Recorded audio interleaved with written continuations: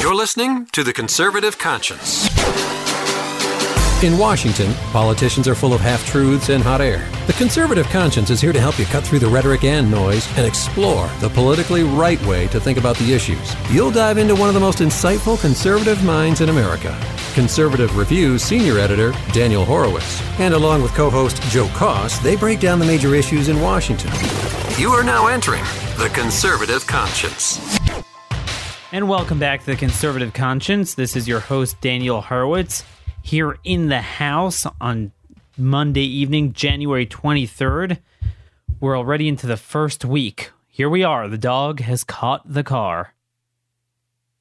Republicans have the White House, they have the House, they have the Senate. They have 33 state legislatures. No more excuses, no more false flags, no more complaining about the media, although they're certainly going to be biased.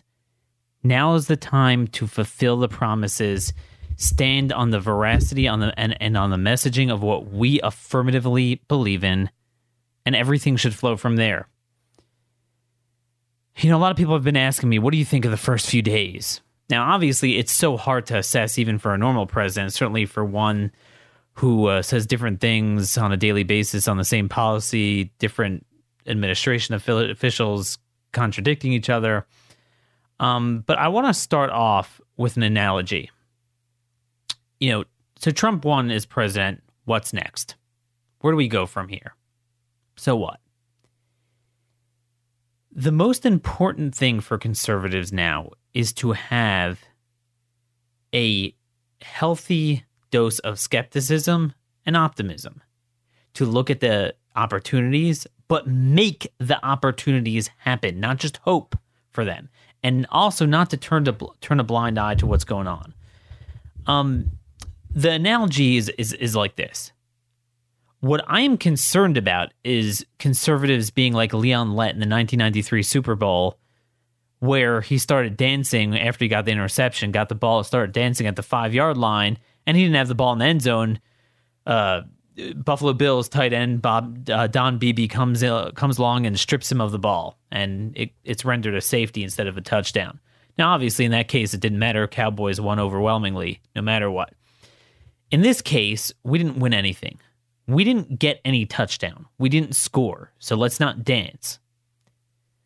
What we have here is we got possession of the ball. Or I shouldn't say we, I should say Republicans got possession of the ball. All that means is that whereas before there was absolutely no opportunity to score, now there is an opportunity to score. But you got to make that happen. You got to make the plays. And you have to ensure you don't toss interceptions. In other words, all the problems we had until now, we pretty much always have. Well, what were those problems? Well, we don't really have a GOP team that is committed inexorably to running the ball into the end zone, to passing the ball down the field and scoring points. We have a GOP that often throws interceptions, throws the ball away. To continue the analogy, having your offensive linemen, instead of block the defenders and allow your guys to move the ball up, our offensive linemen block our own people from scoring. That hasn't changed. Like I warned about over the last number of months, the same Republican leadership you have on K Street, the lobbyists, the strategists, and certainly in Congress has not changed one bit. The only thing that has changed is the quarterback. Now, is the quarterback a star quarterback? Well, we don't know yet. We know there's a lot of problems with him. We know there's some opportunities with him. He has a new flair to him. Maybe we could ride that and make some good plays. But you got to make that happen. That's where we stand at this point. We're all the way back, deep into our own territory, 80, 90 yards away from the end zone. We got to start making first downs. We have to start having some good running plays. We have to start having everyone on message. And, again, I wish I could bring you better news, and we'll start off with the good news. What he did do is he said he's pulling out of TPP, the Trans-Pacific Partnership, although that was pretty much dead already. He issued a freeze on federal hiring, and he reinstated the Mexico City policy, which is the standing ban that Republican presidents have had on U.S. taxpayers funding abortions overseas through UN or foreign aid programs. Now, I mean, these are all good things, but again, they were kind of pretty easy, simple, no-brainer stuff that, duh, of course you're going to do that. What I am seeing that's disappointing, and what I want to go through for the remainder of this broadcast is kind of round robin on some of the important issues, where I see them headed, where I see things going, the red flags I see and the opportunities I see, and what we need to do about it. And let me just say, to preface that, there's an old military adage, I don't know who started it, but it's been around, one of these quotes where you just don't know who to attribute it to. The main thing is to make sure that the main thing remains the main thing. The first day of this presidency, we got caught in a media fight with estimating a size crowd. The size of Trump's inaugural crowd. Really? I mean, this is what we're doing? We're focused on, the Women's March. I mean, again, you have to first have your team together doing righteous things, committed to moving the ball down the field before you could bash the media or the Democrats. What's the purpose in defending your side if your side is not your side? And especially if it's over trivial and stupid things that are demonstrably false. Not that crowd size matters, but I mean, the truth is, Trump's spokesman lied. I mean, his crowd was demonstrably less than Obama's. Now, it was still a nice-sized crowd, and there's nothing wrong with that. Frankly, who gives a darn? But this is my concern with people like Rush Limbaugh and others and Drudge and all the betas that have no brain cells to go beyond that, that the entire conservative media, which has influence over the conservative grassroots, is going to be focused on, but the Democrats, but Obama, but Hillary, the media, so beta. And in the meantime, basically Trump's going to, on a given day, here's what I see happening. Trump's going to do something liberal, or along with congressional leadership, or not stop congressional leadership from doing something liberal on a very important issue, that cuts to the core of the mandate, the core of the campaign promise, whether it's repealing Obamacare, amnesty, the Iran deal, things like that. Then he'll do something good, but on a much lower scale, less consequential, and then he'll pass gas. Just say something, some sort of personal tit for tat with the media. And the entire apparatus of the conservative media is going to be focused on that. And meanwhile, dude, do you know they're not repealing Obamacare? So let's start. As it comes to Obamacare, I really have nothing more to share with you other than you've seen from my writings since last time. I mean, they have no intention of repealing what's qualitatively 80%. They've turned a winning issue into a losing issue. It's a disaster. It's a bait and switch. They plan on keeping the insurance regs that are responsible for the premium increase. And then even the subsidies, they plan on replacing with more subsidies and basically not really getting rid of the Medicaid expansion. I mean, it's an utter disaster. And once you do that, that creates a self-fulfilling prophecy that premiums don't go down. And therefore you get blamed with, the premiums aren't going down. Oh, no, we need a replacement plan. So everything's about replacement, by the way. No one's even talking about repeal. Repeal is off the table. So, again, we're going to be working on that, but there's no sign from the Trump administration that they understand this and that they're working this. Next, I want to move to Mattis. I'm going to tell you right here now, Mattis is an utter disaster. Conservatives are suffering from the Trey Gowdy disease. If some of you don't know what I mean, it means this, where you have a guy that outwardly has a certain image. Picture like Chris Christie. He has a certain tough image that on paper resonates with the persona of what conservatives are looking for. But as a matter of policy, the guy's really a liberal. Now, again, to be fair, Christie's a liberal. Trey Gowdy wasn't a liberal. But I speak to so many conservatives like, oh my gosh, if I could have one man that I want to be president, it's Trey Gowdy. Because he has this whole shtick going with the prosecutor mentality, the 2-minute sound bites he creates for himself on YouTube, where he goes and interrogates witnesses at committee hearings, OGR committee, oversight government reform, and judiciary as well. And everyone thinks he's this hero. But, people like us that follow things closely understood that all along this man was completely in bed with John Boehner. He was one of John Boehner's top loyalists. It is what it is. So I see the same thing. You have all these posts, top 10 badass quotes from General Mattis. Look, I think he's an American hero. I think he's a patriot. I think he was a good general.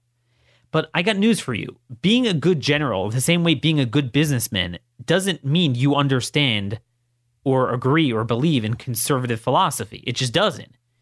I'm sorry to disappoint people. I mean, Steve Daines, the incoming Secretary of Interior, who's a congressman from Montana, this guy was, I'm just using him as an example, not to bash him, he was the commander of SEAL Team 6.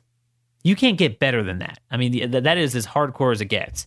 And look, the guy's a run-of-the-mill garden variety establishment Republican. I mean, again, the art of political warfare is a very specific skill. It's a very specific belief set you either have or you don't.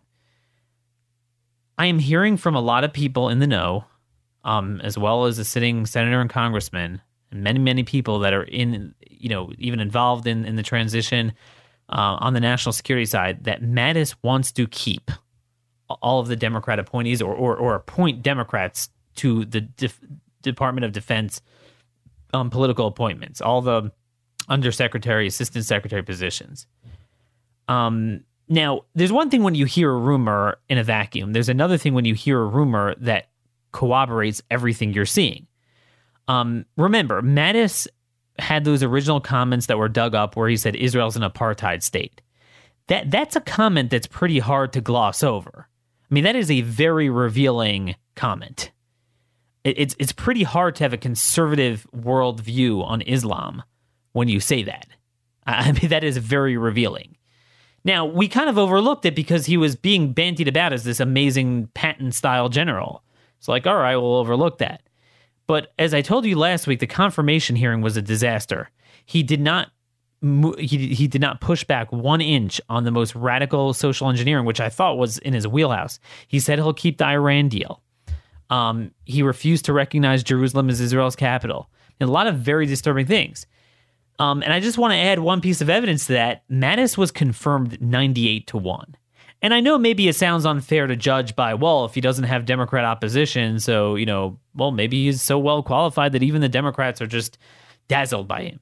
But as you well know, anyone who's even not a conservative, Democrats oppose. I mean, Betsy DeVos is an education secretary.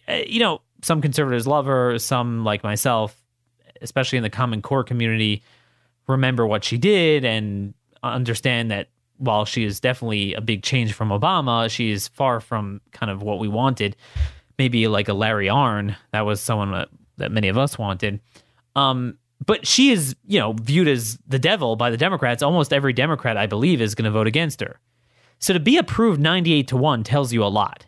If there was even a modicum of an agenda to get rid of a Democrat foreign policy, I think you'd see a lot more opposition. And again, I'm hearing from a lot of people that there's more to come here. He wanted to appoint a disastrous guy to oversee the personnel who's going to staff the DOD. I don't want to divulge that now, who this guy was. I believe it was taken back and some patriots pushed back against it. This guy is a very big problem. You put it together with Tillerson, and I'm seeing shades of Bush 41, of the James Baker era of foreign policy. I'm not very impressed with General John Kelly either, a good man, but in terms of immigration and DHS, and we'll get to immigration in a minute. I mean, the right goalpost you have is Mike Flynn, and honestly, Mike Flynn is a Fox News general. He's not that bright. I'm sorry, I'm just being honest. I do think he's more open to our outside the box kind of views. And that's why a guy like Mattis, if you've read some articles that have alluded to this, Mattis is in a power struggle with Mike Flynn at NSC, National Security Council. So, I'm just saying the best we have is Mike Flynn, and I'm not saying he's my hero here. So that's that. That's an utter disaster. And, one of the things we promised to ourselves is that we would drain the swamp, that we would never make the mistake again of GOP presidents who just, get in there and they leave what's intact. But this time it's worse. You're leaving intact the worst personnel in the history of America. Every nook and cranny of every agency, of every office, of every department is an Obama three-legged stool, social, fiscal, national security, radical leftist. So when you have a guy like Kelly or Mattis or Tillerson that, as it stands now, looks like they're going to keep a lot of these people, that is a very big problem. Now, when it comes to moving the embassy to Jerusalem, I'm here. It sounds good. But it's, every day it's on again, off again. So until I sit and praise that, I want to see it actually, be implemented. So who knows what's with that. So anyway, that is Obamacare. That is Madison defense. Okay, so moving along to SCOTUS pick, the Supreme Court. That's the next big issue. Everyone's talking about Trump's going to come out with his nominee within the next couple of weeks. As always, you remember all our podcasts together, all our writings from last year. My book, Stolen Sovereignty, is still available at Amazon. The courts are immediately broken. They are completely gone. We're not going to fix it simply by picking a better nominee. It's just not going to happen. All the reasons we've given, the entire conception of the courts as the sole and final arbiter of our Constitution, the just nature of the legal profession and the built up false precedent that even a lot of conservative judges, while they don't like, they go along with it, they tolerate it. So that's going to be our main focus. Everyone's going to be focused on who's the nominee. But I will say, obviously, you have a GOP Senate, you have a Republican president, you have a once in a lifetime opportunity. Make the best pick you can.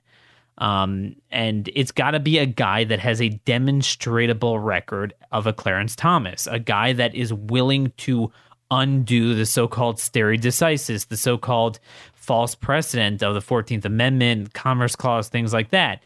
Now, I don't have any more information than you guys see online that Neil Gorsuch, the 10th Circuit Court of Appeals judge, as the top choice now. That could be misinformation. It could be Trump putting out a trial balloon. Who knows? But I'm just saying, if that's the case, I'm not that excited. It's not that I think there's anything particularly bad about him. I don't think anyone on his list is going to be bad. I don't think they're going to be a Souter or a Kennedy, but I think some of them could wind up being a Roberts, in the sense that they're personally conservative. They're personally maybe socially conservative, but they are not willing to do what it takes to break out of that mold they're in. It's no different from many elected Republicans in, executive president or Senate or House statewide, where they're personally conservative, but they just don't, they're not willing to break the mold. And there's very few Clarence Thomases in the business. This guy was a clerk for Justice Byron White and Anthony Kennedy. Now, it's debatable how much you could hold that against him. It's very hard to get a Supreme Court clerkship, and they were officially considered Republican appointees, so whatever. And, a lot of his writings, Gorsuch, that is, Neil's writings are good, and, his decisions have been okay, but there's just nothing that has demonstrated in my mind that this guy is if you have one pick, just one pick, that he's the best choice.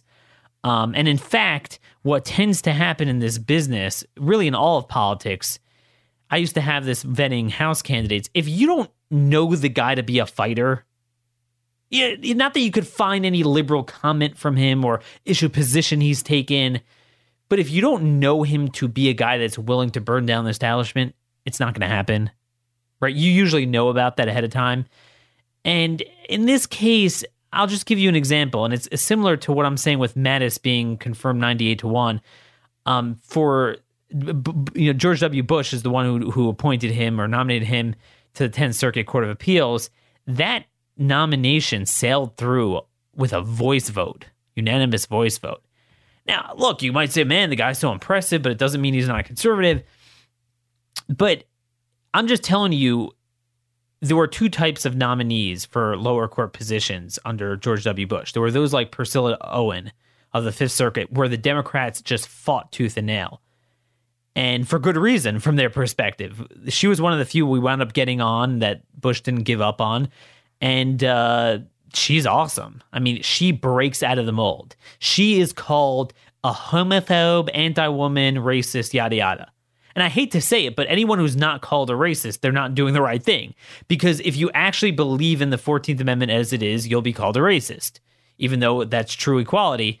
But that's what my concern, that this guy, look, if Trump does nominate Neil Gorsuch in the end, and I don't know if he will, maybe he does, maybe he doesn't, the Democrats are going to say the guy's a terrible person anyway. They're always going to do that. That's the way our politics is. Even if they nominate an Anthony Kennedy type, they're going to say that for Supreme Court. But I think the litmus test is, are they willing to fight a guy like that even for a lower court position? And given that this guy they really didn't have any beef with, it just makes me wonder. To me, we've been burned too many times. The courts are too bad that you need a guy that is downright against the grain. He will work to roll back the precedent, not go along with it. And I think any one of the guys on Trump's list in a perfect world where the judiciary wasn't broken, if we could turn the clock back 60, 70 years, I think they'd all be great. We wouldn't have any problems from them. I don't think, a guy like Neil is certainly not going to sign on to new bad precedent, but I don't think he's going to be a vote to roll back existing bad stuff in many cases, if not all cases. And I think that's what we need if we have one shot at it. If we have a GOP majority, go for it. Go for the gold. Go for your best nominee. Go for a guy like Thomas Lee, Mike Lee's brother. I mean, just guy, some of the other state Supreme Court nominees that he had that I think have just a wealth of writing that just defy the system. That's what we need. But we'll see what happens with that. So moving along, the next big thing, by the way, just on the Iran deal, I just want to go back to my concern. There's more breaking news today with Iran breaking more of the conditions on the sanctions. So there you go. I mean, what a freaking joke.